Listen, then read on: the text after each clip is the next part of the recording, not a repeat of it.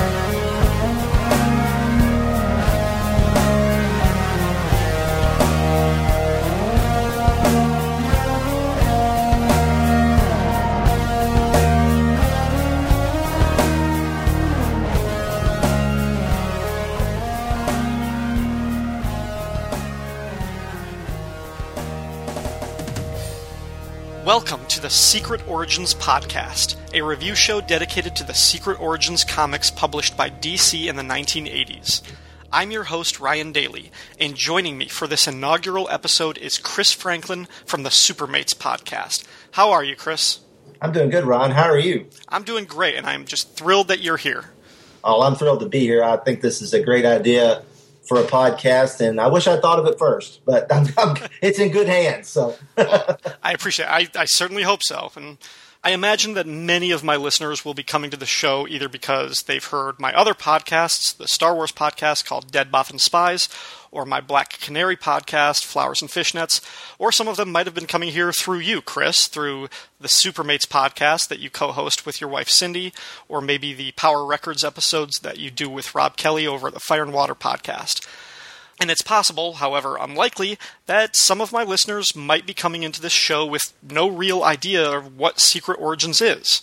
So for those of you who don't know, Secret Origins was a series published by DC Comics that ran for 50 issues between January of 1986 and June of 1990.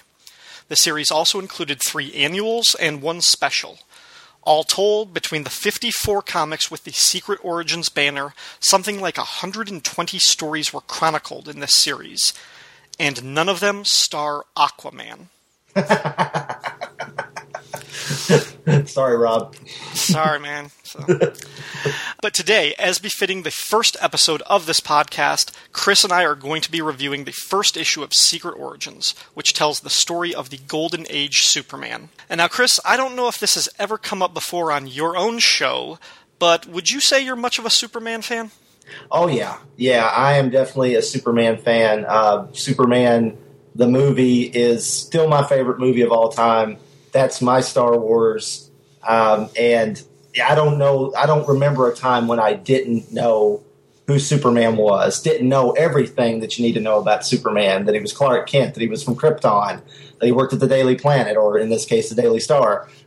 So yeah, I'm slightly more of a Batman fan on any given day, but then sometimes it flip-flops. So I'm definitely a Superman fan, and a fan of the Earth 2 Superman in particular.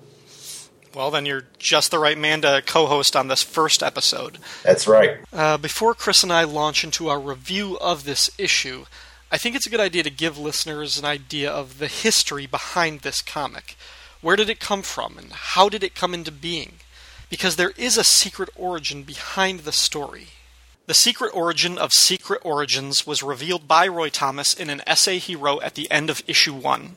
Some of the backstory was also later chronicled in Volume 4 of the All-Star Companion. So everything you're about to hear comes from one of those two sources. It started in June of 1961 when DC published a one-shot called Secret Origins that collected the previously printed origin stories of some of their most popular characters and teams from that time. 10 years later, DC brought this idea back with a 7-issue series titled Secret Origins that once again reprinted the origin stories of popular heroes from the Golden and Silver Age. They published 2 more Secret Origins comics in the 70s as part of the DC Special series, and this included retold and redrawn origins for Wonder Woman and Dr. Fate, and a never-before-told story of Black Canary. which, if you're listening, I covered on the first episode of Flowers and Fishnets, a Black Canary podcast. Then, in 1984, Roy Thomas and Paul Kupperberg wrote the heretofore untold origin of the Golden Age Starman in All-Star Squadron issue 41. This was, in a way, the culmination of a passion project that Thomas had been developing with DC's executive editor Dick Giordano for a couple of years. Thomas wanted to revisit the classic Golden Age origin stories, but he knew that reprinting the old material from the 40s, it simply wouldn't be profitable. The contemporary audience of that time wouldn't want to look at the old, what he viewed as sort of archaic art. He proposed taking those classic plots and rescripting and redrawing them for that new contemporary audience from the 80s. Giordano greenlit the idea with the stipulations that half of the issues could feature Thomas's beloved Golden Age heroes, while the other half highlighted newer characters created during the Silver and Bronze Age. Thomas decided that he would only write and edit the odd-numbered issues with the characters he cared about. He also pushed for the character origins to be retold mostly in chronological order, beginning with the Earth 2 Superman.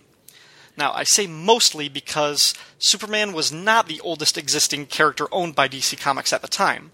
That would be Dr. Occult, who was created by the same writer and artist team who created Superman, Jerry Siegel and Joe Shuster. And Dr. Occult was created 3 years before The Last Son of Krypton. But if you're jumpstarting a brand new anthology series, you're not going to lead off with Dr. Occult over Superman. So the Doctor's origin wouldn't be told again until issue 17. Superman should have been followed by the Crimson Avenger, but Thomas and Giordano decided to push the more popular and culturally relevant Captain Marvel with issue 3, and the Crimson Avenger in issue 5. And after that, the series' format changed so each issue of Secret Origins would include at least 2 stories, generally with one from the modern age leading off and one from the Golden Age as a backup. And that format continued pretty much through the end of the series. When this comic came out, I was familiar with Secret Origins from some of the digests that DC put out in the 80s, Best of DC. Mm-hmm. They had several different digest series going on, but Best of DC, Blue Ribbon Digest, the Blue Ribbon part was unofficial, but they had several Secret Origins of superheroes, Secret Origins of supervillain issues, and they actually used the logo from the 70s specials, like the Black Canary, Light Raid, Dr. Fate issue. Mm-hmm. And so I was kind of familiar with that whole notion from that. So when this came out, I actually missed this first issue. I don't know how that happened, but I didn't buy this first issue off the stands at newsstand distribution. I would have bought it if I'd seen it, but it was a year or two later I found it in a comic shop. I don't have every issue, but I bought them as they came out, and I mean sometimes I bought even ones I wasn't as interested in just because I liked the idea of just learning. It was kind of like Who's Who. You were learning something about a character. I don't really know that much about this guy, but I'll give it a shot. I really enjoyed it, the series overall, and it's kind of funny because when you read this essay, it's like, well, it wasn't profitable. The artwork of the Golden Age was maybe a little too crude. It wasn't feasible. It was technically hard to do. And then about maybe, I don't know, what was it, 4, maybe less, probably 3 years later, they started the Archive series. Yeah. Reprinting the Golden Age stories in a very expensive format. They weren't willing to, put Golden Age material in a 75-cent comic, but just 3 years later, they'd charge you, $50 for a hardcover version of it. All right. We'll be back right after this short promotional break. Superman, Captain Marvel, Batman. It is 1985. Robin of Earth 2, Sergeant Rock, the Legion of Superheroes. This is the most eagerly awaited comic book event in 50 years. Tommy Tomorrow, Jonah Hex, Kamandi. It will one day be called the greatest comic book event of all time. Swamp Thing, Wonder Woman, the new Teen Titans, The Haunted Tank, Infinity Incorporated, Worlds will live. Green Arrow, Worlds will die. Supergirl. The Flash. And that is only the beginning. The Justice League of America. The All-Star Squadron. The Huntress. Ariel. The Metal Man. Firestorm. The Nuclear The Man. Outsiders. Green Lantern. The Blue Beetle. The Crime Syndicate. Warlord. The Guardians of the Universe. Tales of the Justice Society of America proudly presents And many, many more. Crisis on Infinite Earths. The DC Universe will never be the same.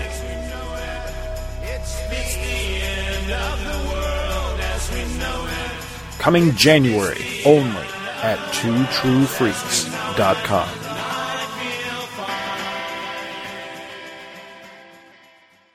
And now, let's talk about Secret Origins, Issue 1, The Golden Age Superman. First off, what are your thoughts about this cover? Oh, I love this cover. I'm a huge fan of Jerry Ordway anyway, and it's just a great cover. I mean, you've got Superman and other JSAers looking at a crystal ball, and you see Ordway, and well, it's boring in Ordway's version of the famous Action #1 cover. It's just and Superman looks like, gosh, I can't believe I did that. I love the look on his face. That is mine too. I never noticed that until I really started scrutinizing this. I was like, what is that expression? He was like, oh my gosh, I was so young back then. It's like, there's this look of embarrassment and awkwardness.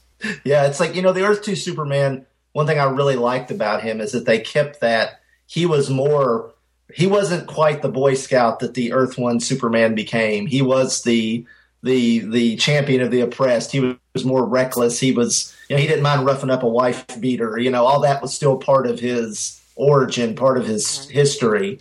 And but you get the impression here he's like, wow, somebody could have really got hurt if I hadn't. It's like these guys weren't really that bad, and I just smashed their car into a freaking cliff. It's there's a weight to him, a sense of actual humanity that, despite his alien origin, he really does seem in these early stories just like a circus strong man. Yeah. And I think Ordway really captured that. And certainly when he's working with Wayne Boring, they just nail that.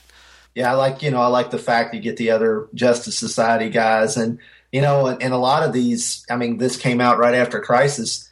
I think the Spectre was left in a kind of a limbo state in Crisis, and Wonder Woman went off to Olympus because you get the Spectre, Wonder Woman, Jay Garrick, Flash, the Huntress, who was dead, and then you got Dr. Fate, and then of course Superman. But I mean, it's reminiscent of some old classic Justice League and Justice Society covers. So I mean, it's just you got like All-Star Comics #8.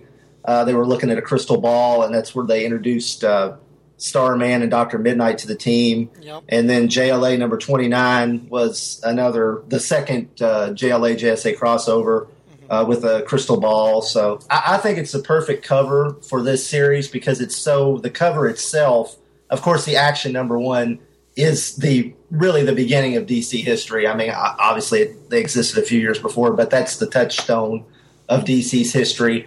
But then you've got the history of the JSA and the JLA also in the cover, and it's just a perfect start for the series.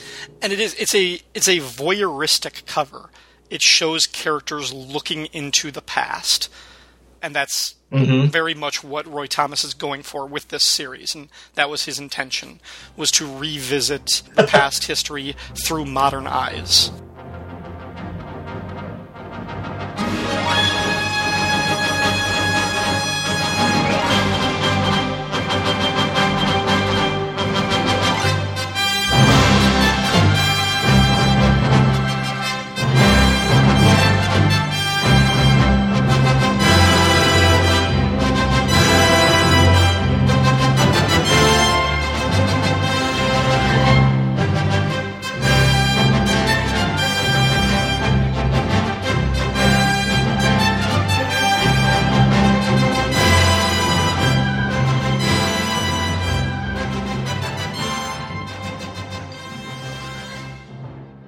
The Secret Origin of the Golden Age Superman.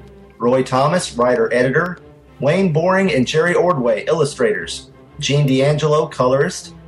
David C. Weiss, letterer, based on the original classic stories by Jerry Siegel and Joe Shuster in Action Comics number 1, 1938, and elsewhere. It was dated April 1986. On sale date, according to Mike's Amazing World of Comics, was January the 10th, 1986. And the splash page depicts a young Earth-2 Superman. He's standing triumphantly, hands on hips, of course, but he's surveying images from his early history. You see the destruction of Krypton, his rocket's journey to Earth, and the Daily Star building. The narrator speaks of the crisis and how it ended, but that the paradoxes still remain. Little did he know. He cites the loss of the original Superman as perhaps the most poignant and perplexing development of the crisis as we begin his first story. From the Encyclopedia Galactica 30th Century Edition, we learn about the Krypton of the Earth-2 universe. Using his natural leaping abilities, a superpower by human standards, Jor-El returns to his home, unsuccessful in convincing the planet's leading science council of Krypton's impending demise. As he and his wife Lara discuss their infant son Kal-El, another landquake begins. The couple flee through the sky as their city begins to crumble, making their way to another home, which Jor-El reinforced against such disaster. The scientist fears this will do them little good, as Krypton is in its death throes. With no hope for survival, Jor-El and Lara agree to place their son into an experimental space flyer and launch him toward a world they call Sol 3. The rocket is launched, and as it hurtles through the void, Krypton succumbs to gathering atomic energies at its core and explodes. The tiny rocket's warp drive makes the journey to Earth in only a few short days and arrives during the First World War. All right, we'll stop there and give a few notes about this introduction. I can't decide how I feel about Jor-El's costume in these depictions of the Earth-2 Krypton. Right. If Jor-El and Lara were in any other context, I would love these costumes as sort of superhero costumes or Flash Gordon type of costumes. But I think I've just become so used to them as sort of not necessarily characters of action, but science, that I don't know, this is just an interesting look for them that I don't know, I love these designs. I just have a tough time processing them as Superman's parents. Right, yeah. Well, you know, I always think of this as the Earth 1 Jor-El more. You know, he wasn't always depicted this way. It's kind of surprising they didn't go back to an earlier depiction of him, you know, in an outfit that wasn't quite so iconically Silver Age. I mean, he doesn't have the big sun on his chest, but other than that, he is the classic. You know, anytime they did a story on Krypton, Jor-El would pretty much look like this during the Weisinger era, you know. Yep. And then in the World of Krypton miniseries and things like that. So yeah, it kind of sticks out to me that, and maybe that was because they knew that this Krypton was going away. This was a final look at the iconic Krypton designs. I don't know if that had part of it. And that's true. You know, they might have realized that we wouldn't get to see this type of look again, so they wanted one last hurrah for it. Right. And they had Wayne Boring, who of course drew Superman from the 30s, one of the, if not the first, then one of the first assistants to Joe Shuster. Right. And worked all the way up through the 60s on the comics and the comic strip. So, you know, this was probably the last version of Jor-El he had drawn.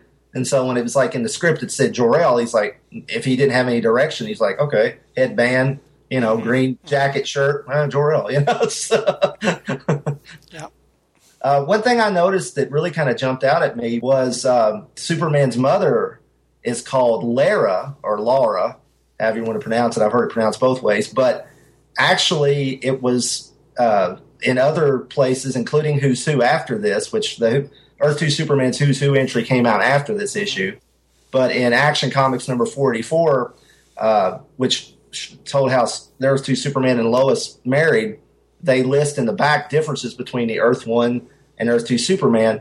And, of course, Jor-El is spelled Jor-L, no E-L, as the Earth-1 Superman.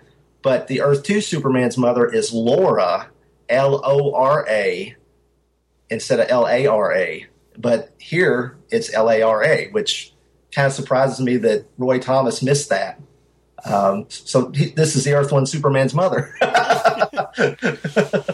Boy, she must have been getting around. Wow, yeah, she's hopping dimensions to get some Jor-El, man. That's it. Too bad she couldn't bring like a Supergirl or something with her. But right, no kid. Well, they had Power Girl, so yeah. Oh, that's true. Yeah. No, but at this point now she would have been an Atlantean. But... Oh, that's right. She's Arion's great granddaughter or whatever it is, right? One thing I thought was interesting in the very first page, it says Superman vanished forever into the oblivion of the antimatter universe. Well, no, not really. Yeah, that's not actually how Crisis on Infinite Earths played out. No, that's what he thought was going to happen, but he had a last-minute reprieve inside Alexander Luthor's heaven, with his Lois and Superboy Prime, where they should have stayed and never returned. But of course they did. Yeah, I guess Roy Thomas wasn't privy to that information. Well, yeah. Or they didn't want to spoil it for the people. Right, maybe. I guess when this came out, I didn't look to see was Crisis. I guess Crisis number. Crisis only would have been halfway over. Oh, okay. Or yeah, okay. Well, this came out this was released in January of '86. So Thomas is probably scripting this. He's probably writing it when the first issue of Crisis is coming out. Probably so, yeah. Yeah, you're right. Yeah, that's probably what it is, yeah.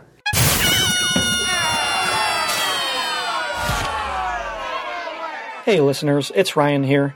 Sorry to interrupt, but I just had to come on and correct the chronological mistake that I'm sure had most of you shouting at this podcast. See, I was confusing the cover dates of Crisis on Infinite Earths, which continued into the early months of 1986. Of course, the actual on-sale date for Crisis issue 12 was late November of '85, a full month and a half before Secret Origins number 1 came out. So my no-prize defense for Roy Thomas's error is mostly baseless in this case. My derp. And also, there's things like he uses the hook of the Encyclopedia Galactica to detail, from the 30th century, to detail the history of Earth 2. Well, unless this encyclopedia still existed from the pre-Crisis universe of the 30th century, there'd be no mention of this Krypton in it, so yeah. It's kind of an interesting device, which I kind of thought was a little unnecessary, but I guess this tale is so known, he probably felt like he had to have a hook, like me and Rob have covered, there's a Power Records version of the origin of Superman, and there's, of course, there's movies, there's TV, every version of Superman, whatever, has to depict this. Even on the Super Friends, they depicted the origin of Superman. Well, his origin is basically biblical. Superman's origin is a science fiction retelling of the story of Moses. Right. Moses, when he was born, the Pharaoh was executing all of the firstborns, so his mother put him in a small basket and sent him down the river to be spared. Right. And what happened was he was adopted by a couple that raised him as their own, and he became this savior figure. Siegel and Schuster told that story in a science fiction context, and that was Superman. It's the parallels are right there. So It is such an easily identifiable story. It's even if you don't know Superman, you kind of... It's like a race memory. We just have that story imprinted in us, that we know how this plays out. Right. Which was one of several of my problems with Man of Steel. Like, I tell people I had 5 make or break problems with that movie before they even got to Earth. Which meant there were like 4 or 5 major problems with how they depicted Krypton and what happened on that story in the first 20 minutes that just killed that movie for me. Oh, really? Wow. Yeah, because a lot of people, kind of like that because you get butt-kicking Jor-El, Which was basically just Russell Crowe's contract. Is like, yes, I will be in your movie, but I have to fight, and I have to win because I'm Russell Crowe. Which is like... Okay, but if the movie opens up with Jor-El beating Zod, like fighting Zod and winning, then I'm not afraid of General Zod for the rest of the movie. Because if the chief scientist could kick his ass, then the son who grew up on a farm in the Midwest really ought to kick his ass. Good point. Oh, well, it could be worse. They could have let Marlon Brando, look like a green suitcase or whatever he wanted. So maybe Russell Crowe's demands weren't so bad. Yeah. Oh, but back to this. Oh, sorry. Yeah, one thing I keep going back to that splash page, which I really like the splash. But that was beautiful.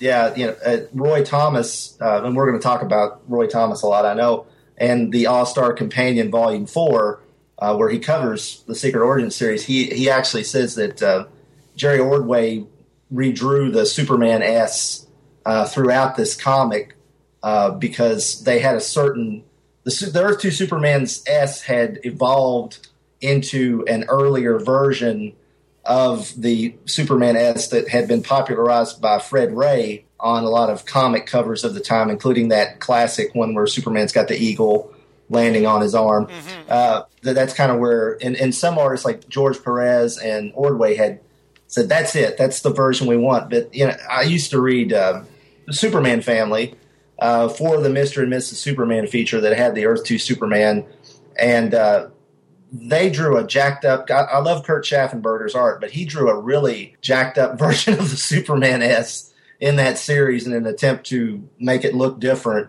than the Earth 1 Superman. It was so very lopsided, and I was glad to see that Ordway went in and reworked this so it because the Earth 2 Superman is such a big part of Crisis, and of course that's going on right now, and I'm glad they kept that consistency. Because that's who when you think of the Earth 2 version of Superman, I think most of us fans think of that George Perez, Jerry Ordway inked version from Crisis. Yeah, this makes me wonder about who my favorite Superman artist is of all time, and Ordway is definitely up there on that list. Yeah, me too. I've said this in other cases, and part of it is just because of how the amount of his work. Dick Dillon on Justice League of America, I really liked his depiction of Superman too. Mm-hmm. Yeah.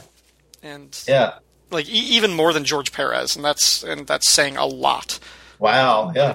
It probably comes down to one of those two for my all-time favorite Superman artist. Well, Dick Dillon did a lot of World's Finest too in DC Comics Presents, so.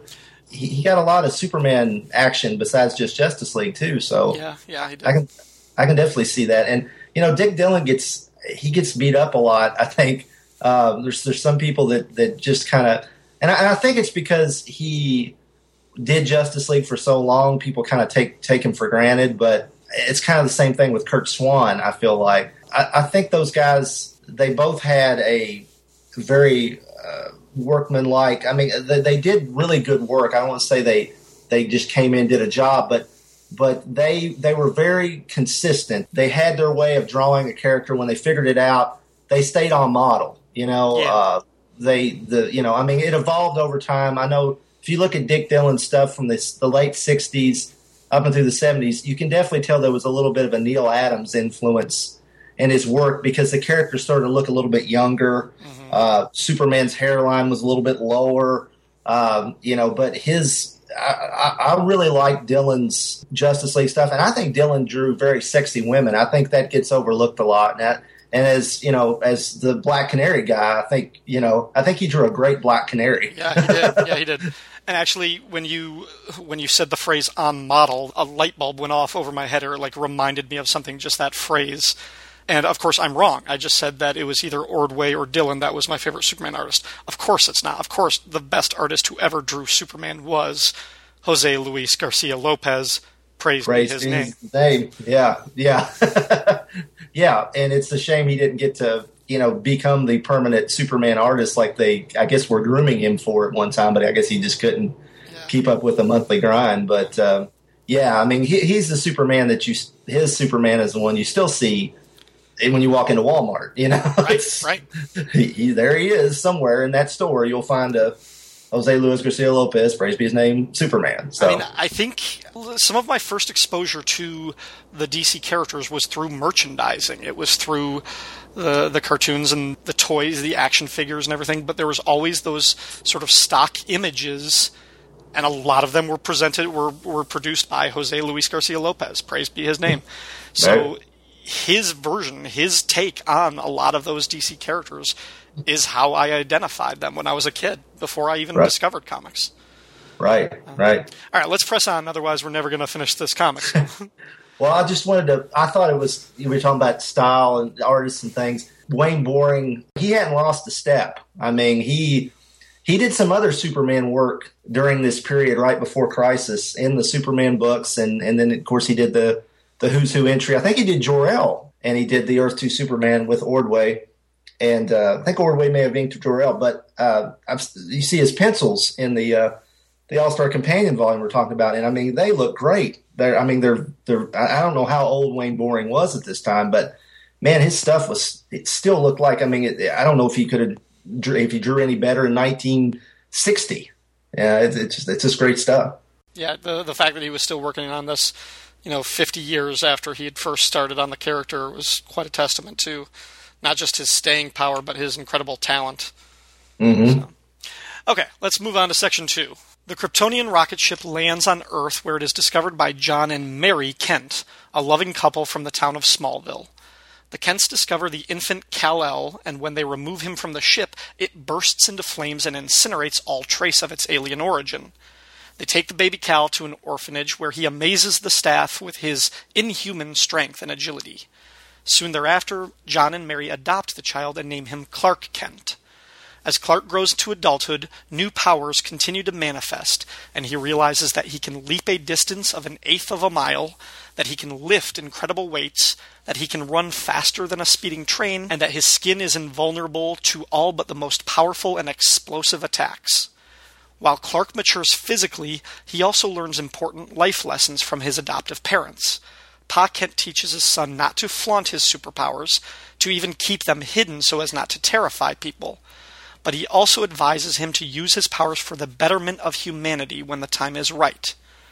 After John and Mary die, the adult Clark Kent moves to Metropolis and tries to get a reporting job at the Daily Star. The editor, George Taylor, opts not to hire him due to his total lack of experience. Clark really wants the job, though, figuring that being close to news stories will put him in prime position to help people. Turning down an alley, Clark sheds his suit clothes to reveal the colorful costume crafted from his Kryptonian swaddling clothes. With a heroic up, up, and away, he leaps high into the Metropolis sky and overhears the editor get a news flash about a lynch mob outside the county jail. At said county jail, a group of locals storm the jail cell where they grab a man named Sims, who is accused of killing Jack Kennedy. Note that that's a Jack Kennedy, not necessarily the Jack Kennedy. Before the mob can hang Sims, the costumed Clark drops down, telling the men to surrender the accused and go back to their homes. Instead, they choose to rush him. Naturally, Clark takes them out pretty effortlessly. Well, no, actually he does expend some effort to pull his punches so he doesn't kill or maim the lynch mob.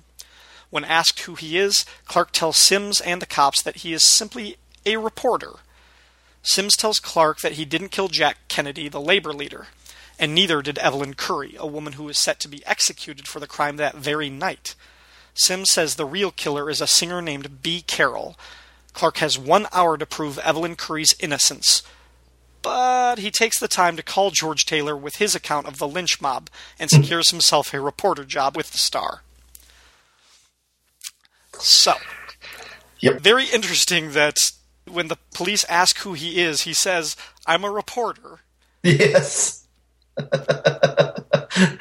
Way to give away that secret identity there, Clark. Yeah, I don't know how long. I mean, I don't. Gosh, yeah, that's just interesting. Like, no, I'm a friend or just a concerned citizen. Yeah. It's just like, yeah, I'm a reporter. I came here to get a good story and ended up beating up half a dozen men. Doing your job for you, officer. Right. Yeah, that was interesting. I went back and looked. A lot of this is pretty much panel for panel redrawn from Superman #1 and Action #1, which of course Action Comics #1. Superman #1 is, I think Michael Bailey put it somewhere, a director's cut of Action #1. Yeah. And for the life of me, I don't think I couldn't find a reprint of Superman #1. I've got like 15 of Action #1, and I know I got a Superman 1 around here somewhere. But in Action 1, you start in the story part of it after the origin recap, after the section you just covered. So I wasn't able to go back and look in Superman #1 and see what Superman's answer was, or if they even asked him who he was. I don't know who. I can't figure out which one of them, Siegel or Thomas, had him say, "Oh, a reporter." I've got the Superman Chronicles trade paperback right here, and I'm wondering if Superman #1 is in this. Yep, Superman is in this. Let me see. Let me flip through this really quick. Okay. See if he answers that question. One of the deputies or one of the guards says, "I don't know how you did it, but you've my thanks. Who are you?" And Superman responds, "A reporter. Let's get the prisoner back in his cell." The dialogue is almost verbatim. So there you go. Jerry Siegel wasn't too concerned about his secret identity at this point, I guess. I can't help myself. I'm going right back to Man of Steel. The scene where Pa Kent basically advises Clark to keep his powers secret, but you can use them for the betterment of humanity. He's saying you don't have to flaunt your powers because that will scare people, but you still need to use them to save lives. Right. And that's not the advice Kevin Costner's Pa Kent delivered in Man of Steel. No.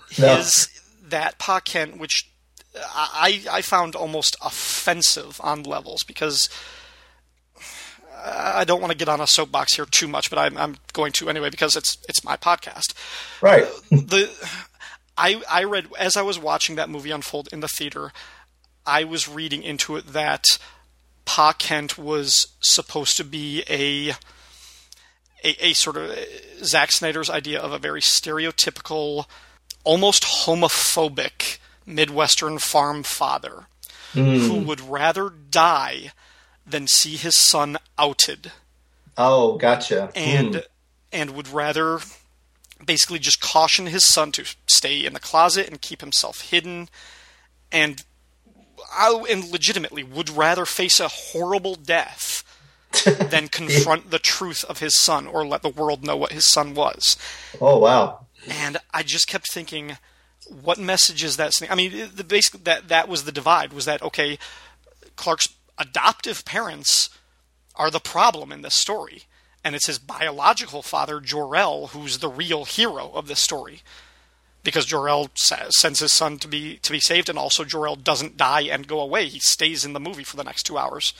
Yeah. But I just kept thinking how much more profound and how much more powerful and how much more uplifting and true to the spirit it would have been if, when Clark finds out that he's an alien and he screams that he's afraid, if Pa Kent had said, "No, you don't have to be afraid. Nobody is ever going to take you away from me. You're my son."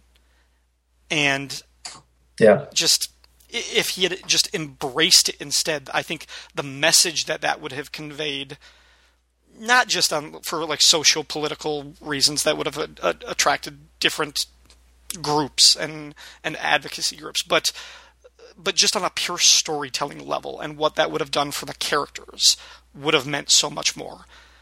And I just, like, that was the linchpin in the movie. When they got to that part, I was like, this isn't the Superman that I know. This isn't recognizable. Yeah. But like I said, I don't want to hate on that movie for the rest of my life. Well, when you were saying that, I'm thinking the whole time I'm just hearing in my head. Some people might groan at this, but I'm thinking Smallville. In the episode Rosetta with Christopher Reeve, Clark finds out he's from Krypton. Yeah. And at the end of that episode, John Schneider, who is my favorite Pa Kent, I don't care if he was Bo Duke, he was a great Pa Kent. And I I love the Dukes of Hazzard. I grew up with it and I love it, but he was a great Jonathan Kent, and he said, "You are my son," and he hugged him, and that is how that's what I think of Jonathan Kent. I think of Glenn Ford, but I mostly think of John Schneider because Glenn Ford really wasn't in the movie that much, but he was great because he's Glenn Ford. But I'm with you. The one thing I will criticize this story for in Secret Origins is, in doing research for this, I got my old beat up Who's Who comic out and looked at the Earth 2 Superman's entry. And it does mention the deathbed speech that Jonathan gives to Clark about using his powers for good. And you see that essentially here in that panel, but it's more of just it's not, my dying words to you, my son, or this, the power of that, which is from the Superman origin that Wayne Boring drew, the first full story of Superman's origin for the 10th anniversary. In 1948, Wayne Boring actually drew that issue, and you see that's where that originated, where Jonathan's on his deathbed and he tells Clark to use his powers for good. You don't get that here, and in fact, when you see the Kent's tombstones, it looks like Jonathan passed away before Martha, if you go by what's on the tombstones. But that's, according to Who's Who, that's part of the Earth 2 Superman's history, and I know that's not following along with action in Superman. Action number 1 is Superman number 1, but I think I would have liked to have seen that in here rather than slavishly worry about recreating all the panels from the first Superman story. Right. You know what I mean? I do. I appreciate, and I know that was part of Roy Thomas's mission. He wanted to. Him and Dick Giordano feared that fans couldn't deal with the rather kind of crude artwork and story writing of the Golden Age. But if they represented it, these stories, then they would buy them, and so therefore he essentially adapted them whole cloth in cases. But I do think it would have been nice to have that, because you need that. I think it really emphasizes the importance of Clark's upbringing, and as most Superman fans feel, that's what puts the. Even though he's from Krypton, that's what puts the super in. It puts the man in Superman, but it also puts the super in Superman, because that's what makes him who he is, even without the powers. Is that moral compass? Yes. Yeah, that's the moral fortitude that he has, is because his parents raised him. His Earth parents raised him the way they did, not because Jor-El kicked ass in Krypton.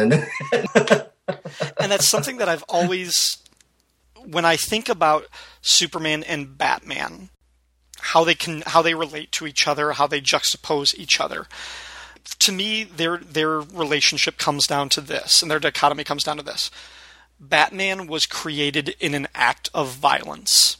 His parents were taken away from him in this senseless moment where his world was crushed, and they were killed, and that created Batman, that forged Batman. Superman was created in an act of love. His parents nobly sacrificed themselves for him. They died to protect him, to give him a better life. And then he was adopted. He was taken in by a loving couple who sheltered him and imposed good values on him. Bruce wasn't adopted. He was taken in by the butler who gave him all that he could, but he still very much grew up alone. And that's always sort of why one of them gravitates toward the darkness and the shadows and the fear, and the other one gets his power from the light, from love and inspiration. Very well said. You should go to work for DC Comics right now. I don't think I would last very long. I like that. That's, Bruce being raised, in the modern, since Frank Miller, in Wayne Manor by Alfred, in a house that's essentially haunted by the ghosts of his parents. It's a mausoleum. Whereas it's a mausoleum, and Superman is given a whole new life. And if you go by the Byrne version or the Richard Donner version, he leaves this sterile world And then he is raised in the very, corn belt of the United States. I mean, he's raised in on a farm where everything grows and everything's alive. It's and there's color. There's yes, like color. It's not sterile and white. A few things I thought of. Yet this version of Superman, his adoptive mother was Mary Kent, not Martha. Mm-hmm. And I'm trying to remember, was that consistent with the Silver Age? Was it Martha Kent? Was that sort of the Earth One Superman? That wasn't like a post-crisis invention by John Byrne for the Man of Steel miniseries, was it? No, she was. They became Jonathan and Martha. Okay. I think through the Superboy stories and whenever they would have a flashback. Of course, it took a while for, even though Superboy stories started being published, I think 45 or something like that, or maybe even earlier than that.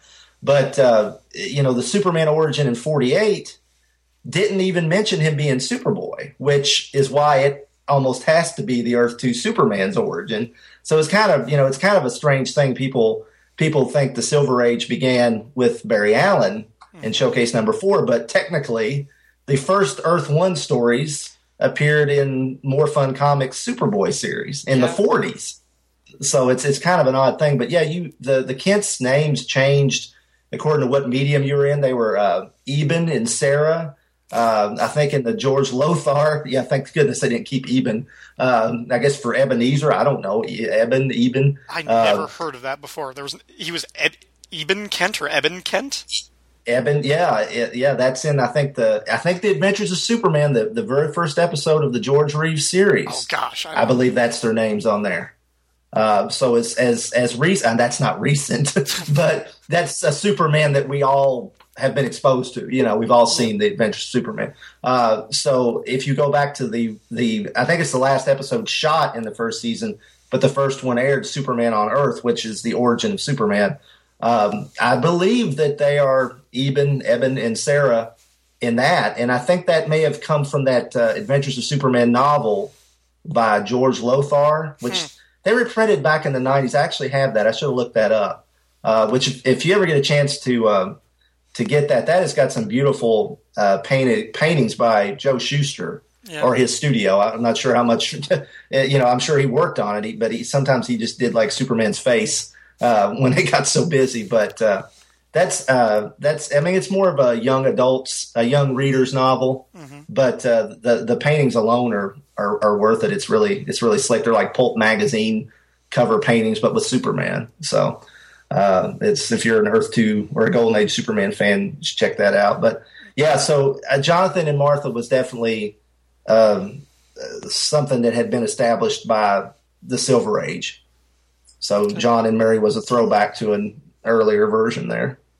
Another note I have on page 8 of the comic, panel 2, I am convinced is the first crossover in the Secret Origins series.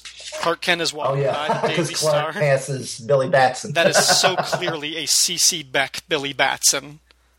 Yeah, an early C.C. Beck Billy Batson, yeah. Yeah, he's got the red sweater. Which Captain Marvel newspaper. Yeah, that's definitely, and he's a newsboy, so it's Billy Batson. Yeah.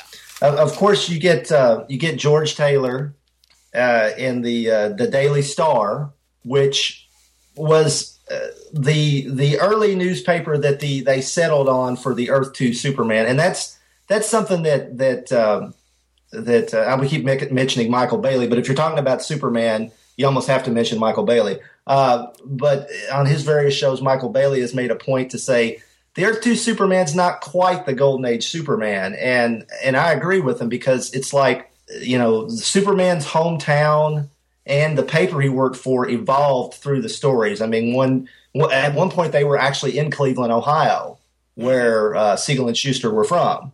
And then they settled on Metropolis, but they didn't settle on the paper for a while. And then it was the Daily Star, and then it eventually became the Daily Planet. Well, I think it was Mike Friedrich in one of the JLA JSA stories. When they introduced the Earth 2 Superman, I mean, he had been in I think the first comic he was in was the Black Canary, the famous story that you and me talked about in retrospect on your Flyers and Fishnets podcast. But the next time that they used him, I think he put a blurb Superman, Clark Kent, editor of the Metropolis Daily Star. So in that one panel, he said, the Earth 2 Superman worked for the Daily Star, and he was the editor now. And that was it. I mean, that's all the development you got, other than he's Superman. But it's a different, not quite the Superman running around in action in Superman comics right now. So that became the touchstone for the Earth 2 adventures. But of course, in the Golden Age, if you pick up an actual Golden Age comic, 99% of them have Clark Kent working for the Daily Planet. Yeah. So it's just that first year or so a year or two before everything kind of gelled into place with the various influence of the radio show and the newspaper strip, which of course was produced by the same group of people, and then eventually the Fleischer cartoons, which is of course where between the radio show and the Fleischer cartoons, that's where you get Superman beginning to fly rather than leap. I think the Fleischers eventually said, can we just have him fly? This is getting kind of ridiculous, showing him bouncing around. And DC's like, okay, yeah, he can fly. So in the radio show, you actually get the part where he says, in this story, Thomas works in the up and away. Well, that was Bud Collier's way or the writer's way of telling us he's going to fly or leap now, because it's radio, So we're going to have him say up and away and then make the swooshy sound through the air. So you'll know that it's time for Superman to fly. So it never quite worked as well in the comics or in live action. It always seemed a little, I don't know, even as a kid, I'm like, would he really say that when he took off flying? I don't know, with Johnny Storm, he's a cocky hothead. You can see him saying flame on is just like a power mantra, or something. But with Superman, I don't know if I ever quite bodied always have to say up and away before he took off. No, it is the signifier that only makes sense in radio. Right. But he kind of almost had to work it in here, so. Because, again, it was probably the last time we were going to see it. Right. And it's such an identifiable, such an iconic line that you gotta mention that. All right, final notes for this section?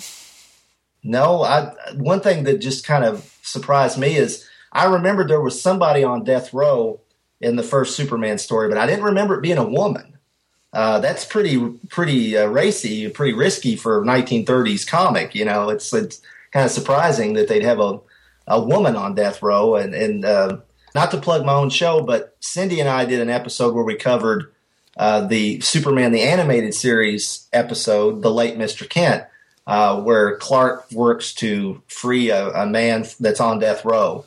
And I pointed out that, hey, that's back from the very first Superman story, but I had forgotten it was a woman, that's, of course, this is before, this is very early. This was before, I think, DC eventually, long before the Comics Code, eventually had an advisory board of like psychologists. I think that's how they got connected to Wonder Woman's creator, William Moulton Marston, to kind of make sure their stories weren't doing any kind of psychological damage to kids, and that's one reason why Batman quit shooting people and got Robin. And it's a good thing. It's a good thing that always and forever ended the controversy of whether or not comics were good or bad for kids. That never came up again. Right, exactly. All they had to do was introduce Robin, and then there was no question about whether or not comics were safe for kids. Unless you're Frederick Wortham, and then he had a problem with it.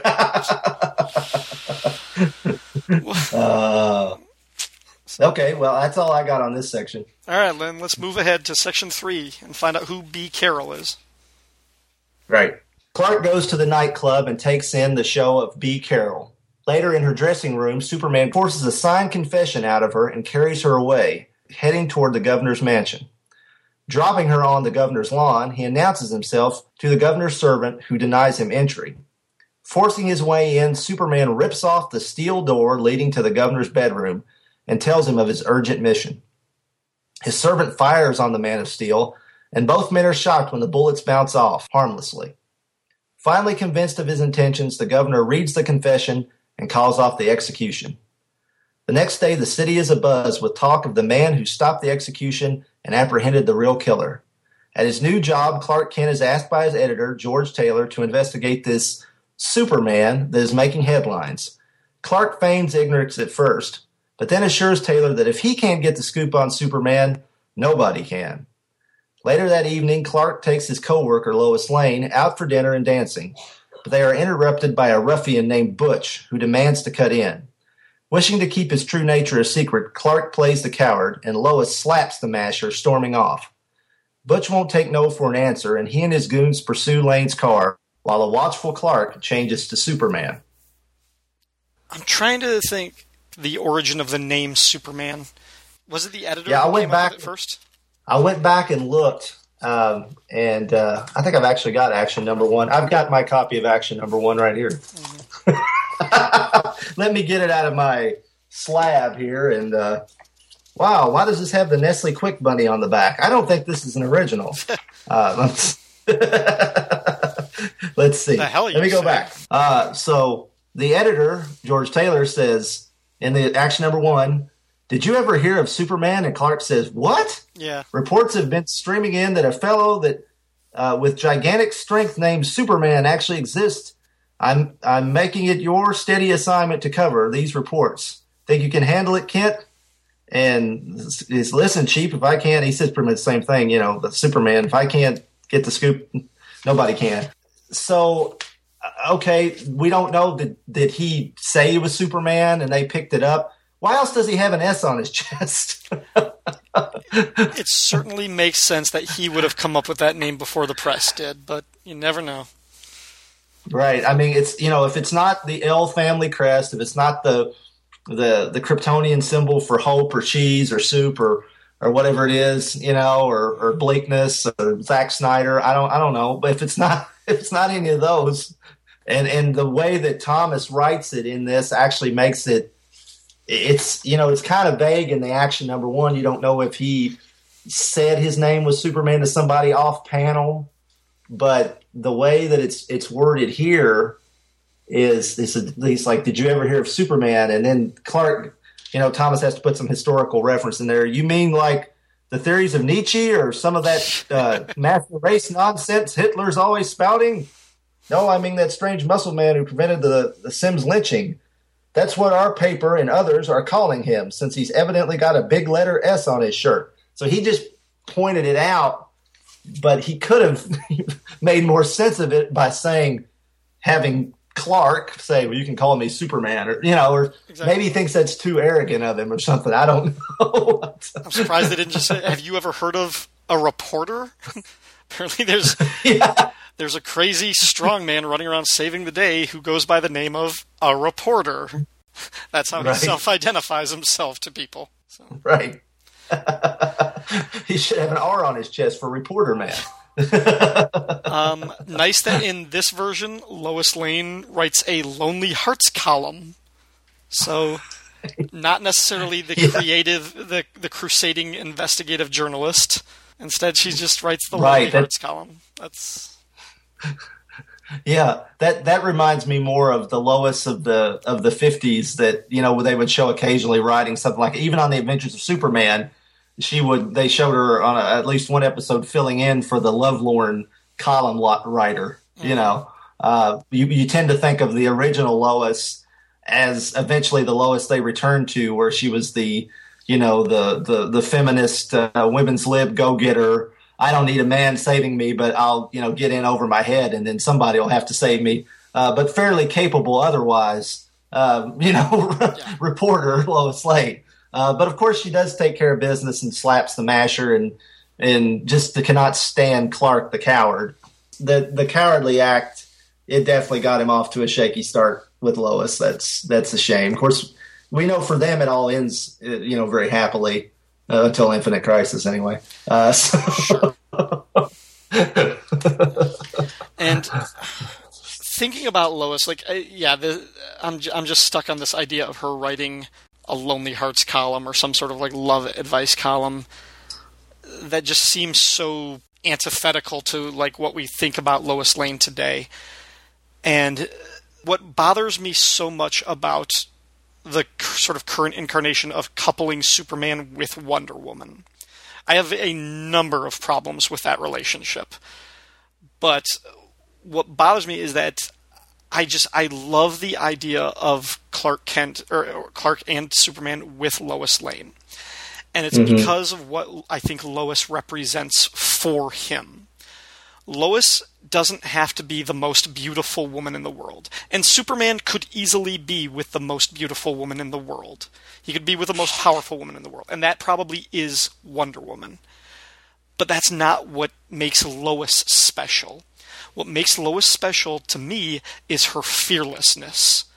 That she will just throw caution to the wind and she will ride out into the storm and get the story. I think if Lois had a superpower, she wouldn't be Superwoman. She would be a Green Lantern. She would get one of those magic rings because she is without fear. And I think that is something that Superman is drawn to, that Clark Kent is drawn to, that sense that she's not invulnerable, but she will put herself in as much danger as he does for the truth. And I'm not getting that from any modern contemporary version of Superman and Lois Lane. Right. They really seem to have just marginalized Lois in the comics. I don't know if it's like a backlash to the fact that they were married prior to the New 52 and they felt like that wasn't working. You know, no one at DC seems to know what to do with Superman. It's just ridiculous. We've all seen the solicitations for the post-convergence Superman. Now there's new images of him riding a motorcycle. That might very well be a short storyline. This might not be the new direction they're going in, but I can't even tell you I don't really read the Superman books, but I'll look at the solicitations. I don't even know where Lois has even, been of any importance lately in the Superman comics. Maybe she has. I know he revealed his secret identity to Jimmy, but, beyond, and then again, that's subplanting Lois. I mean, the romance part's taken care of by Wonder Woman. The secret identity part that she knew from 1990 on is taken care of by Jimmy. So what's good Lois? What good's Lois, right? It's like, it's maybe Dan DiDio hates Lois as much as he hates Dick Grayson. I don't know. He's got a personal vendetta against Lois Lane. I'm not sure. One thing I really liked about the Earth 2 Superman and Lois is that when they revealed that they had gotten married, it showed that their partnership worked. I mean, they had the Mr. and Mrs. Superman series, which was a very cute, it was usually a short, 8 to 12 page, basically backup feature in a anthology title. Sometimes it took the lead, but not very often. But, it just showed that the couple could work. And, and I really thought that when they had them marry post-crisis, it was time. It was time to go in that direction. I think the writers, for the most part, the creators, at least through the 90s, really handled that couple well. And I think it's a shame that they just, threw that all away. And it's like they're going out of their way to not return to that. And so therefore Lois just gets sacked in the New 52, it seems like. The only thing I can make sense of it is that DC Comics is trying to attract a new readership, because comics are really struggling to find new readers right now. And DC is going for a younger readership, and I think their idea of that younger reader is a more cynical, juvenile type of reader.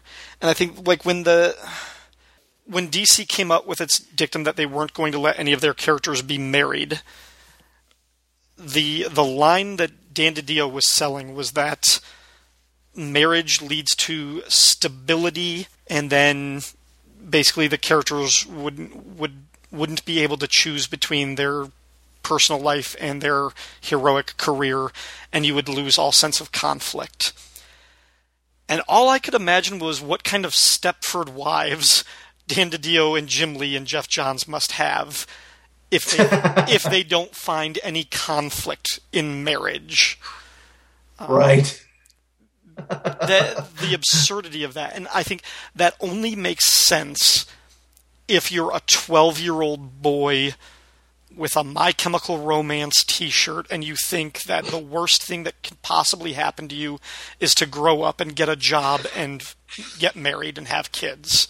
Yeah, I mean, when you put it that way, it made me think, back in the Silver Age, the Superman comics in particular seemed to, I mean, even while Julius Schwartz was writing, and I won't say that they were more adult, but the Superman titles seemed to be written for younger kids than like the Julius Schwartz titles in a way. I mean, not a whole lot of difference, but like a few years difference. Like there was more science fiction in the Julius Schwartz titles, but Mort Weisinger basically had Superman almost like Lois is always trying to trap him into marriage, almost like the girl on the playground is trying to kiss me, but she'll give me cooties, so I have to get away from her. So in a way, this modern, we've gone beyond the apex of actual mature storytelling in superhero stories where you could have a couple marry and explore, well, what's it like for Superman to be married? No, now their idea of romance now is like, I'm with Wonder Woman because her boobs are hanging out and she's awesome, I mean, it's kind of like it's like they're pandering to that younger crowd, kind of like they were when they made Lois an idiot that just wanted to do nothing but chase men and try to entrap Superman. I mean, she didn't care what she did to him as long as she got him. I mean, there's a story that I've got in one of these trade paperbacks where Lois time travels back to Krypton, and she figures, well, I'm never going to get Superman, but I can try to get Jor-El. And so she tries to break up Jor-El and Lara. It's hilarious. And at the end, when she comes to the present, I mean, she ends up in the Phantom Zone. It's crazy. It's insane. And at the end, she's like, I never realized if this had worked, I'd been Superman's mom. I mean, it's just like... Way to think about those consequences, Lois. Right. Let's think this through next time, Lois. But, it's kind of like now, that just popped in my head. I know Mort Weisinger used to poll kids. What would you like to see Superman do? And, well, what do you think about Superman doing this? And he'd run it by, he had an advisory board of kids, essentially. And it's kind of like, DC's now got an advisory board of teenagers or something. And my son's a teenager, and I'm not meaning to throw all teenagers under the bus. It's not really teenagers. It's what DC thinks teenagers want. Exactly. It's not. It's a bunch of old men thinking what teenagers want. Because my son reads these comics and he hates most of the New 52 stuff. He thinks it's awful. But considering a lot of the old men in question, like Bob Harris and his cronies, I think the teenagers they're thinking of are the teenagers from the 1990s, basically my generation. From the 90s? Yeah. It's like all the stuff that we used to sell to the kids who bought the X-Men books in the 90s, we're just going to do the same ideas, and that'll attract the kids today. Good point. Yeah. But when you said that, it made me, and I think that's where you lose, you lose that matured Superman and Lois that could make the commitment to one another, that he could trust her with the secret identity, that they could work together as a team. I really enjoyed that during the heyday of the Superman, what I consider my personal golden age of Superman comics after Byrne, but during the triangle number days of Superman. Really before leading up to the deaths of Superman. I never felt it was quite the same after he came back, but it was still good stuff. But I mean, Time and Time Again and Panic in the Sky and things like that. That was great. Those were great Superman comics. And, I liked that Superman Lois dynamic. And I think one reason is because we saw that it worked for the Earth 2 Superman. And, we'll get to some stories later. I know we're going to talk about some recommended stories of Superman.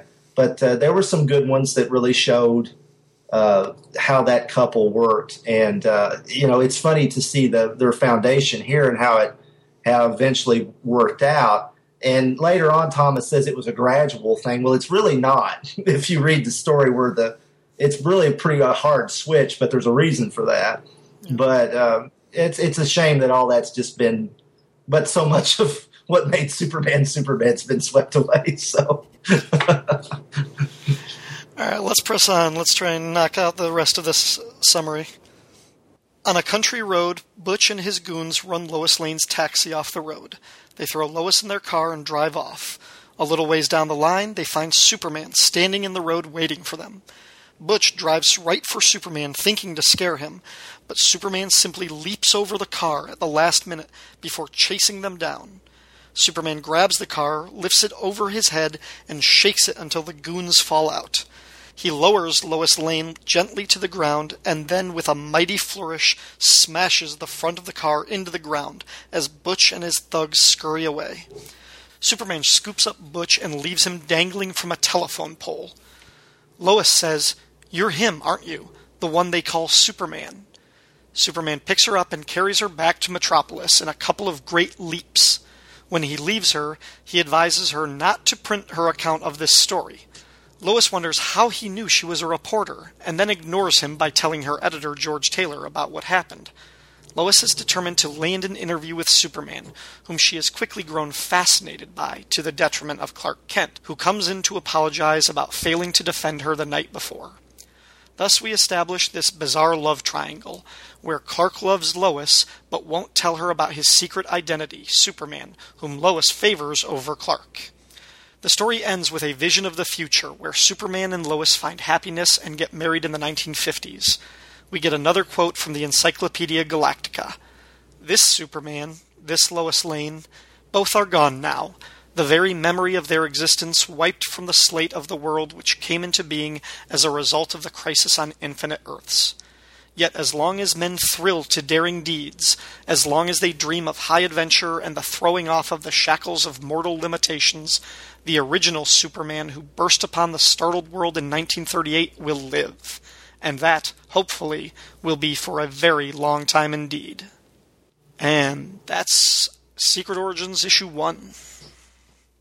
Yes. Something I note, when Superman captures Butch and hangs him from the telephone pole, Roy makes a point of mentioning in his caption that Superman is lamenting the lack of challenge he faced in beating up wife-beaters and catching gangsters and stopping lynch mobs, and sort of saying, like, yeah, for the first Superman story, he didn't really have a villain like the Ultra-Humanite or Lex Luthor, but don't worry, those will come out later on. Right. One thing I think is interesting is he has, in the famous scene where he's getting ready to crash the car, like the cover of Action Number 1, they do diverge from Action 1. In the original, I think it's more or less forgotten she's in the car. Right. It's like, let's see, let me. It shows Superman. It shows Lois coming into his arms when he's got the car, but it doesn't specifically. If you blink, you'll miss it because of the kind of crude coloring and kind of crude artwork. Yeah, she falls out with the others, and it just looks like he kind of catches her at the last minute. But yeah, right. Yeah. So, one thing I thought the colorist Gene D'Angelo was the colorist on this one. He colored the car. He didn't color it green inside the comic. I mean, why not? That car is iconically green. Why would you color it otherwise? It's green on the cover. The only thing is, like, the background in this whole scene is a lot of greens, and maybe to differentiate from the background, but I still think there are other ways of getting around that. You just change the color of the background.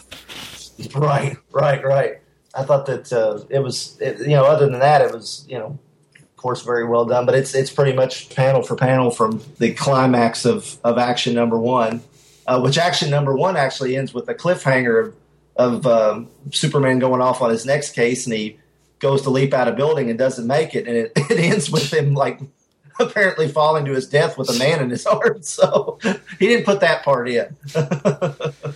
No, we just assumed that ended horribly with Superman dying, and then the story was over, and we never saw him again. Right. Like I said, they say that Clark and Lois's relationship gradually changed because in Action Number 44, the Wizard makes Superman disappear.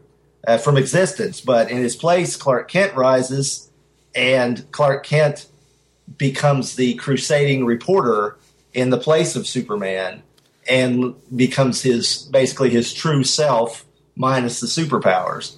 And Lois falls in love with that Clark Kent, and they start dating very quickly. They're married, and in that story, it's amazing. Superman is gone for a year.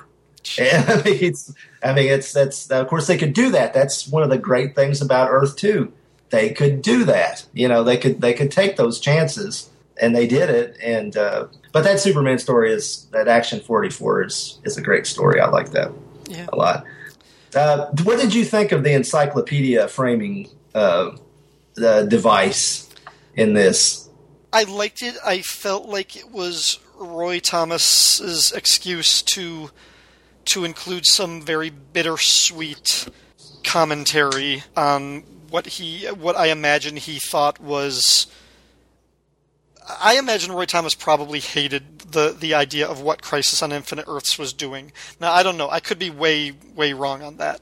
But from everything that I know about his love for these Golden Age stories and this type of setup, like, it just seems like he and Marv Wolfman would have been battling like rabid dogs to like over what was like that should have been Civil War. Like, instead of Iron Man and Captain America in Civil War, it should have been Marv Wolfman and Roy Thomas about the nature of the multiverse. Right. So yeah, the impression, and maybe I'm wrong. Maybe he was all for it, but I just think like the Encyclopedia Galactica bits that bookend this story feel like Roy really just saying, "This is what we had. This is what we could have had," and in my heart, and hopefully the hearts of true fans, these stories will always be there, even if the party line is saying we're retconning them and they're not real, they're not canon. Right. So I agree. I think you're right. And from everything I've read in the All-Star Companions, and there's of course an Alter Ego magazine.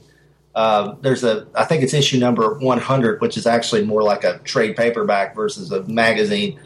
He goes over his history at DC in the 80s, and reading between the lines, you essentially get the feeling that I don't think anybody was out to hoodoo Roy Thomas, but over time, especially with Crisis, the notion of what Crisis was, of course, evolved over time. And at one point, I believe Earth 2 was supposed to be left alone, and then at least the Earth 2 of the past, like the All-Star Squadron, could continue using the Earth 2 Superman, Batman, Wonder Woman, et cetera.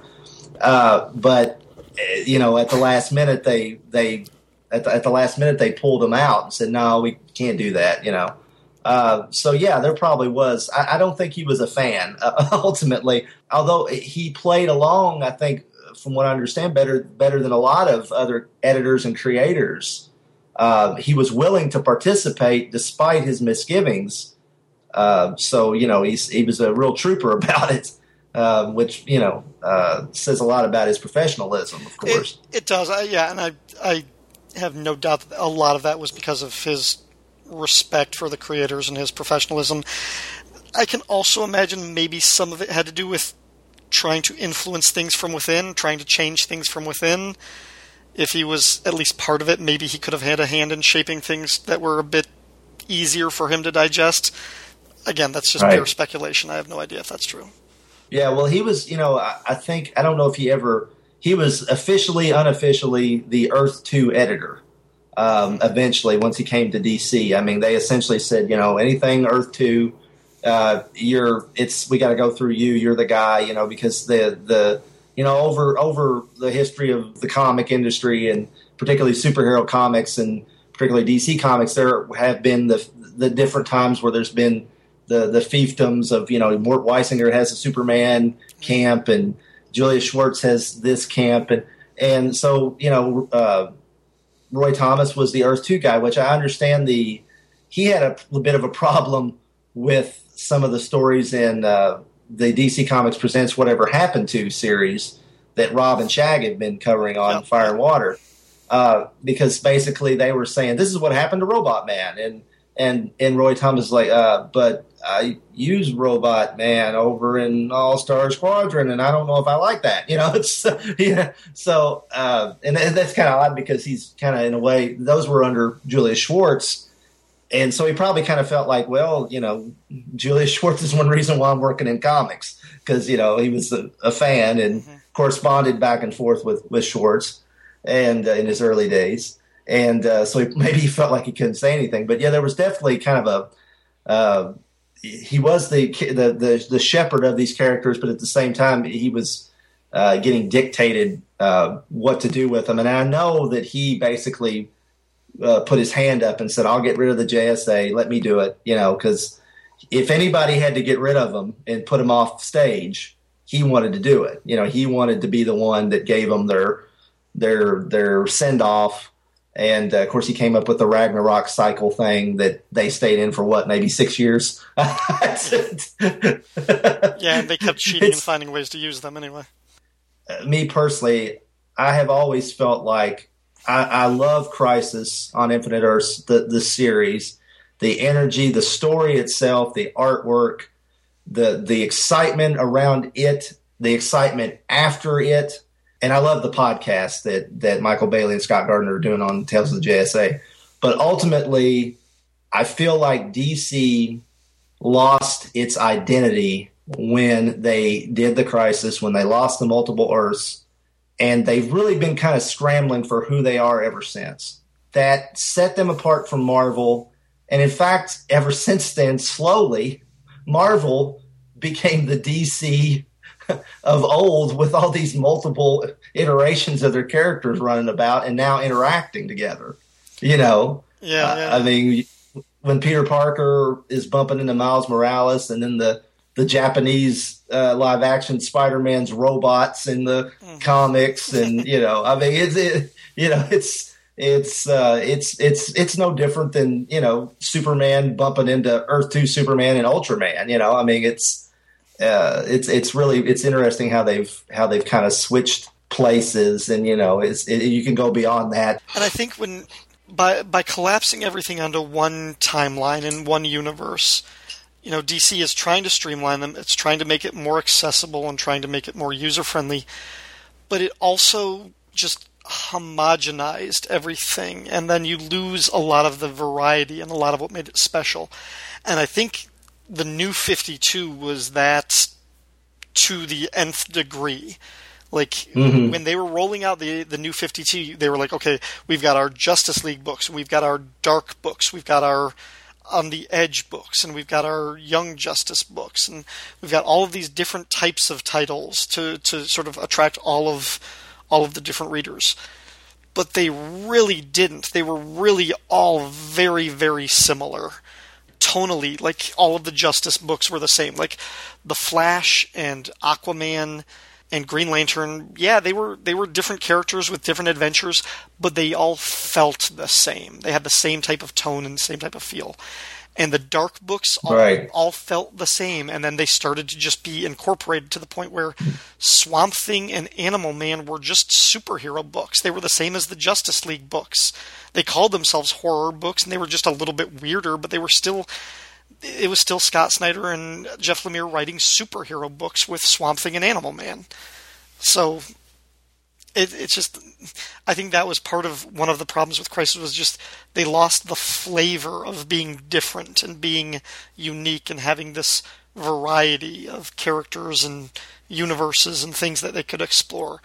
And everything had to conform in the new universe. So Right. Well, it's like, once Infinity Incorporated lost that Earth 2 connection, how are they any different than the Outsiders? And really, how were they any different than the new Teen Titans? I mean, that Roy Thomas was the guy that took the brunt of the Crisis. I mean, he really did. Yeah. Which is a shame. Which I think it kind of makes you wonder if this title, in a way, wasn't a consolation prize for because of the what was being done basically to the work he had established with Earth 2. And it's not just him. I mean, you had other writers. Mike W. Barr wrote some great Earth 2 stories in Brave and the Bold. And then, of course, Alan Brennert wrote some of the absolute best Batman stories ever that involve the Earth 2 characters right before Crisis. I mean, just within a few years. And so it's really that's what really kind of bothers me. And I love Marv Wolfman's, New Teen Titans. I love Crisis, and I'm a fan of him in general. I mean, there's been some errors of his stuff I've not liked as well. But overall, I've never read a Marv Wolfman comic and just like thrown it down and said this was awful. It's always been, solid stuff, unless an editor's really just been messing with what he's trying to do. And I don't want to just blame him personally, but he takes credit for coming up with the idea for Crisis, based on one fan saying, I don't understand all this stuff. We should go back in time and find that guy and put tape over his mouth. Put a tape over his mouth, give him a good beat, and break his letter writing hand or something. I don't know, but getting rough here. But the comics, and we're getting deep now, but we're getting into general comics. But the level of maturity in superhero comics, I really do feel it was at its zenith right around the time. I know people point to Watchmen, they point to Dark Knight Returns. But to me, that level of being mature without being adult was achieved right before Crisis. Things like Who is Donna Troy? I mean, would you ever find that comic printed in the New 52? I don't think so. It's... No, you still have the question, who is Donna Troy, in the New 52, but you certainly don't get a story like that. Right. I mean, the autobiography of Bruce Wayne, the Alan Brennert story with Batman and Catwoman's marriage. You would not get that nowadays. They might see him screwing on a rooftop or something, but I mean, you wouldn't get that touching, mature story, And the Earth 2 device was a vehicle for the creators to explore those aspects of the characters without damaging them for the kiddies. It didn't mess up the licensing. Superman could go back to being in a love triangle with Lois and Clark. The love triangle could continue, but then occasionally you could come over to Earth 2 and see what it's like when Superman's married to Lois, or that Batman has a daughter. And I mean, and we were just getting to the point where they could really explore some of the things that in previous generations, because the writers were such fans of the Earth 2 concept and the characters that they think, well, what if we did this? You were just getting that probably from the All-Star Comics relaunch up to Crisis. So really about 10 years. And sporadically, too, because other than All-Star Squadron, there wasn't a long-running Earth 2 series during that time because All-Star Comics didn't last that long. So it was I always just felt like it was kind of a waste that we didn't get more out of that. They blew up the well before they got all the water out of it. I filled it in. They filled the well in before they got all the water out of it or something. I don't know what the analogy is there, but I just over time, the more and more I've thought about it, especially since they've thrown away the post-Crisis continuity, I've just thought, man, Crisis just wow, I just kind of wish it hadn't happened. But maybe I'm in the minority. I still love it. I still love the event itself, but the repercussions from it, I think eventually, I think you could have got all the benefits from the post-Crisis universe with just some injection of fresh blood into the titles. You could have got John Byrne, which John Byrne didn't necessarily want to reboot Superman. He was told to, essentially. And you could have got John Byrne on Superman and kind of did a Kryptonite Nevermore soft reboot with him. And I think you still would have got the sales out of it that you needed. But, at this point, I'm just, chasing, windmills or something. I don't know. Yeah, because see, I didn't read Crisis on Infinite Earths until a couple of years ago. Like I didn't read it when it was coming out, so I never had that connection to it. And because my my connection with DC Comics and those characters is really sort of piecemeal all over the place for a couple of decades. By the time I got to that story, I was equally familiar with pre- and post-Crisis stories, so I could really kind of approach Crisis on Infinite Earths with a level of detachment where I could look at, all right, what is this story on a content level and what is the story on a consequences level? And yeah, I didn't like the consequences. I didn't like the fallout. I wish they had kept the multiverse. Like, if I could go back in time, I would have gone back to, like, Justice League of America issue 230 or something and just kept riding the satellite era wave. Like, not have, like, Aquaman blow up the League and start Justice League Detroit. Right. We can definitely agree on that. Frank's screaming at his podcatcher right now. Anyway, let's talk a little bit about Superman in specific, and just your thoughts on the character. We've already talked for a while, so this doesn't have to be super in depth. But just, what do you like about the character? How did you discover the character? Oh, the character of Superman. Well, I think I came out of the womb knowing who Superman was. I can't honestly point to it. I know I watched, of course, the Super Friends was on. The George Reeves TV show was on, which my mom watched that when she was a kid, so she was a fan of that. And when in 1978, when Superman the movie came out, I think that pretty much cemented my mania for comics and superheroes in general. It's still my favorite movie. I'm a fan of just about every version of Superman in one way or another, but there's just something about the Earth 2 Superman. I don't know what it was, but I liked the Mr. and Mrs. Superman feature. I bought the dollar comics. They were in the Superman family. I didn't have Action Comics number 484 till years later, where they show how they got married. But I bought that comic, the Justice League crossover we talked about, where you first see George Perez draw the Earth 2 Superman. And then one of the comics that really cemented me on Earth 2 and the Earth 2 Superman specifically was the DC Comics Presents Annual number 1. And oddly enough, that's almost like a prequel to Crisis on Infinite Earths, because you are introduced to Alex Luthor and his Lois Lane.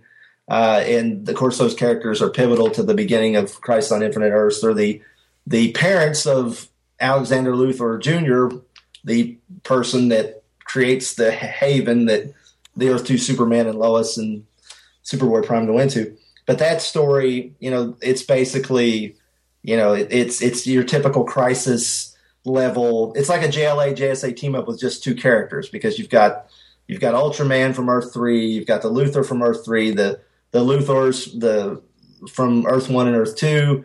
But the thing I really enjoyed about it was basically the Earth 2 Superman's like, why don't you and your Lois get married? He's just basically trying to talk him into it. It's like, hey, you'll love it. It's great, And it really showed how that worked. And it was, I don't know, just something about that's just always stuck to me. That's just one of my favorite comics. And I actually wrote an article for Back Issue Magazine about the Earth 2 Superman. It's in issue number 62 from a few years back. And when I was researching that, I had quite a few of the appearances, but there were a few here and there I was missing. And so I did some research of his appearances, and I found that he had been in a two-parter with the Earth 1 Superman in Superman Family in the days before the Mr. and Mrs. Superman feature. And that's in Superman Family number 186 and 187. And essentially that story is about the Earth 2 Jimmy Olsen is dying, and he needs an organ. But Superman, long story short, Superman comes upon the notion of if he could replicate that a healthy organ from the Earth 1 Jimmy, then he could bring it to Earth 2 and have it transplanted into his Jimmy and save him. But along the way, while he's transporting to Earth 2, this almost doomsday-like creature comes with him, and it's unleashed on, I believe it's Earth 1.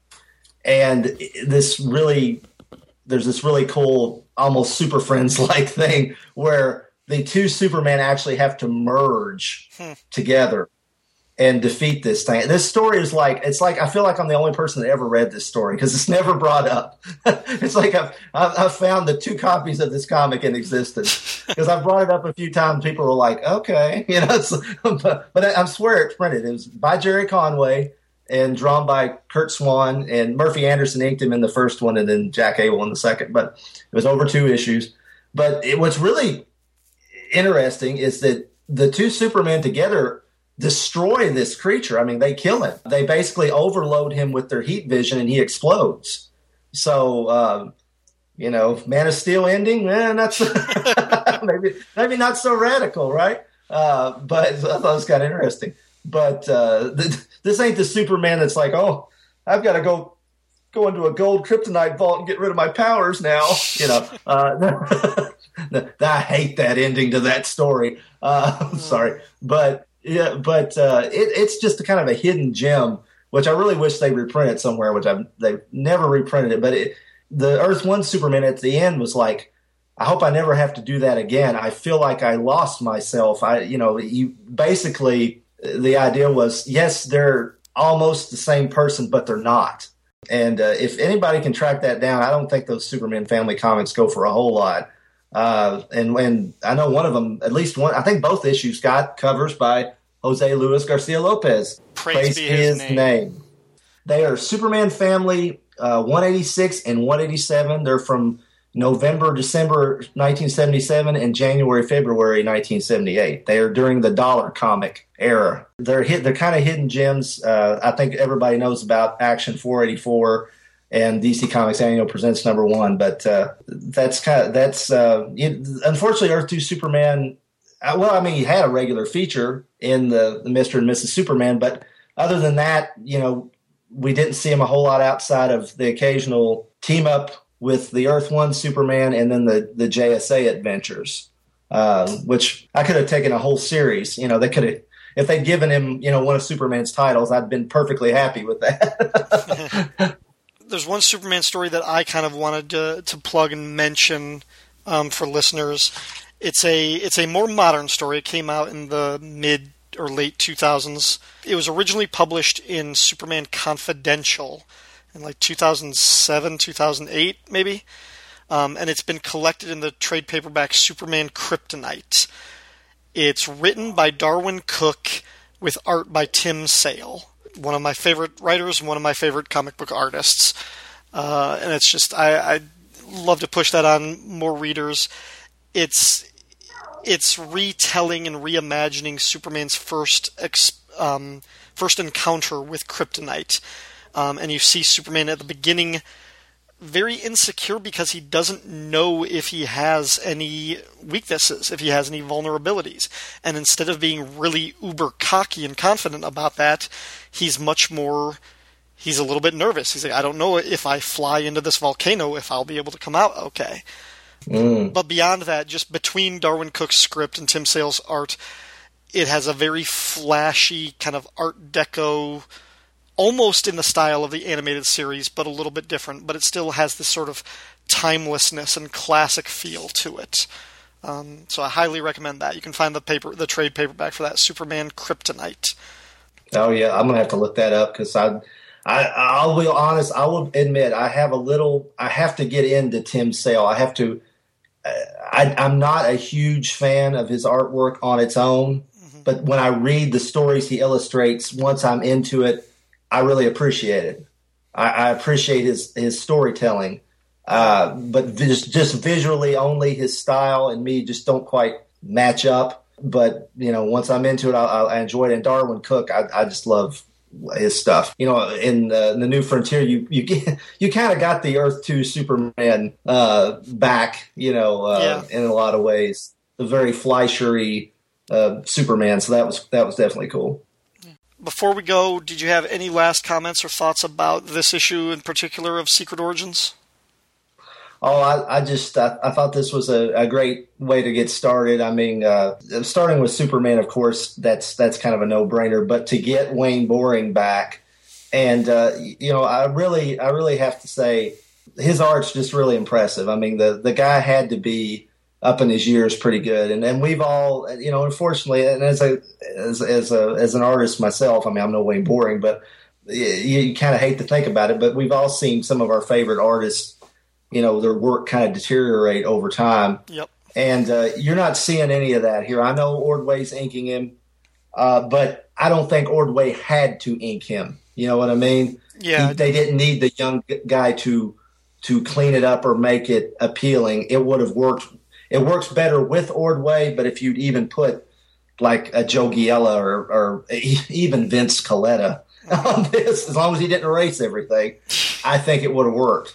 I think the script is, I do have a little bit. I kind of wish Thomas wasn't so slavishly following Superman 1/Action 1.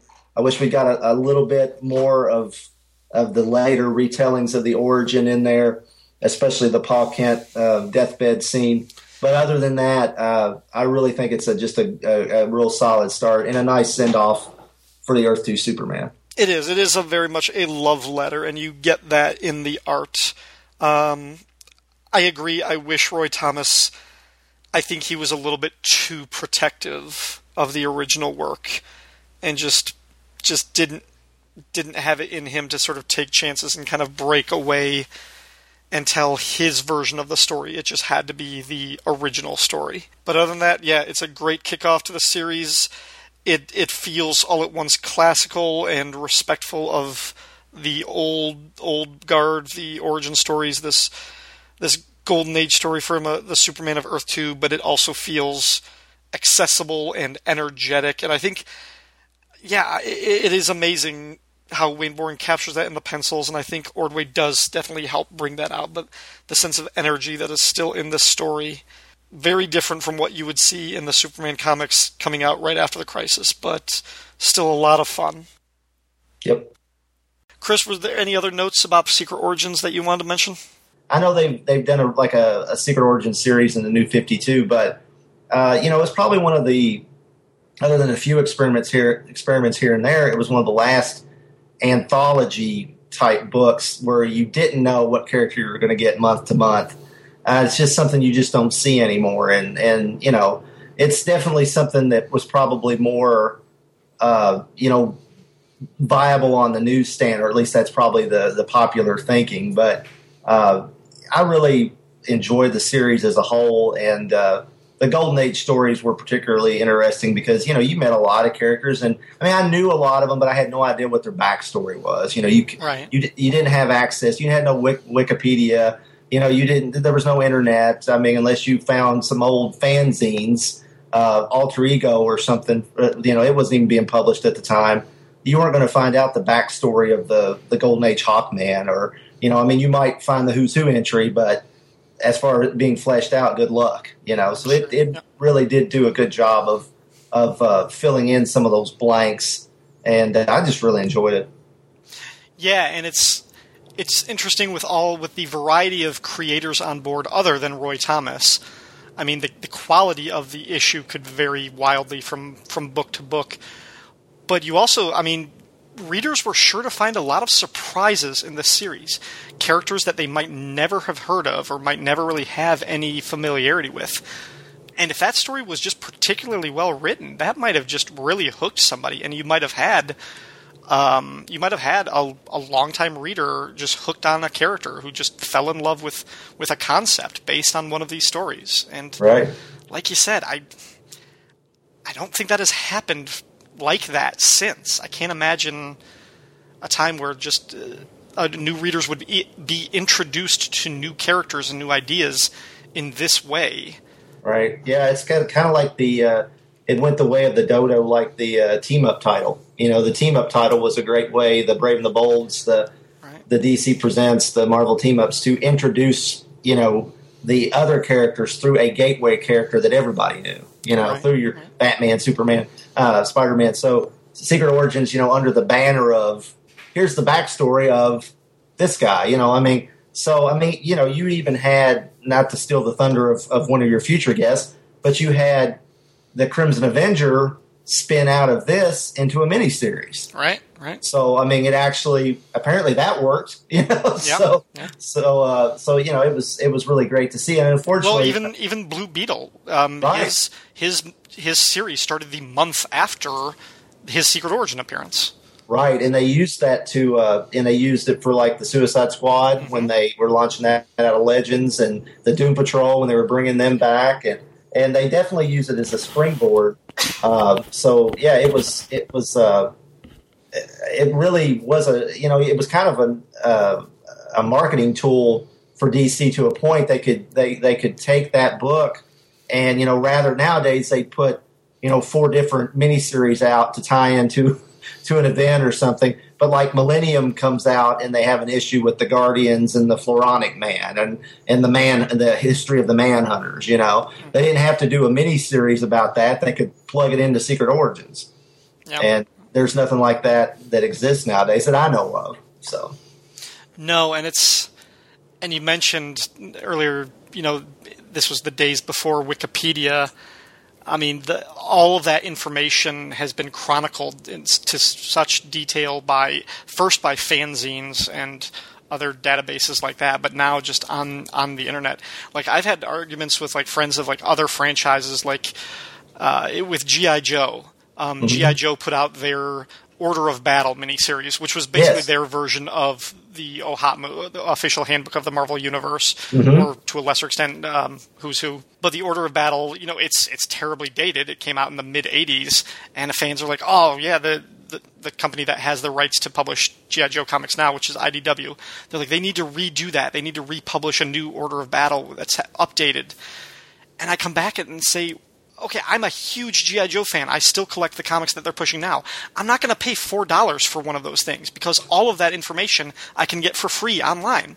Right. It's like, if it's just telling me the history of this character's appearances, there are 20 websites that I can bookmark in a second that I can just visit anytime to get all of that information. I don't need to pay for that information. So I do think those sort of catalog books like Who's Who and the official handbook of the Marvel Universe, I don't imagine we will ever get something like that again. I mean, the companies have their own wiki pages for that. Right. You know, and Rob and Shag have brought that up on the Who's Who podcast. It's kind of an idea that's unfortunately the internet kind of trumps it. You know, and it's kind of on the Order of Battle. If I remember right, those were actually they were basically reprinting the text from the file cards. Yes, most of them were. I would say most of them were. Yeah, so a few of them they put a little bit more TLC into, but some of them not so much.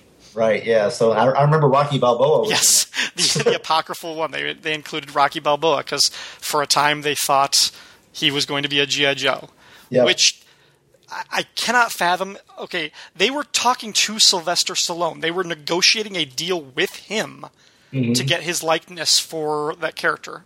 Yeah.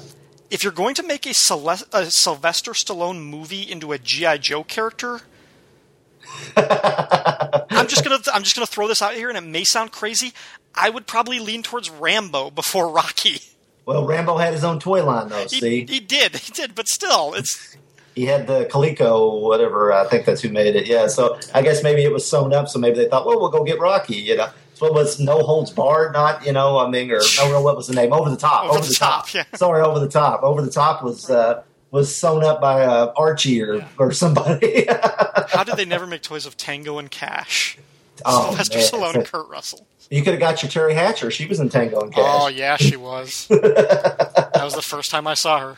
Me too. Yeah. Back to Lois Lane. Hey, there you go. It all comes back. So. Okay, aside from this wonderful, fun-filled episode that we've just had, where can our listeners find you online? Well, they can find me at the Supermates podcast that I host with my wife, Cindy, as you said. That is available at supermatescomic.blogspot.com or on iTunes. Or you can find me on the Power Records episodes of the Fire and Water podcast that come up occasionally. That you can go through to aquamanshrine.net or firestormfan.com or to powerrecord.blogspot.com or in iTunes and find the show there. All right. Thank you very much, Chris. Thank you for being part of this first episode of the Secret Origins podcast. Thanks for having me, Ryan. It was a pleasure to be here and to be asked on the inaugural episode too. It was quite a treat. And anytime I get the chance to talk about specifically the Earth 2 Superman, I'm happy to do it. And good luck to you on the show. I think that's a great idea for a show, and I think you'll do great things with it. Thank you very much, man. Looking forward to having you back in the future. I'm looking forward to coming back.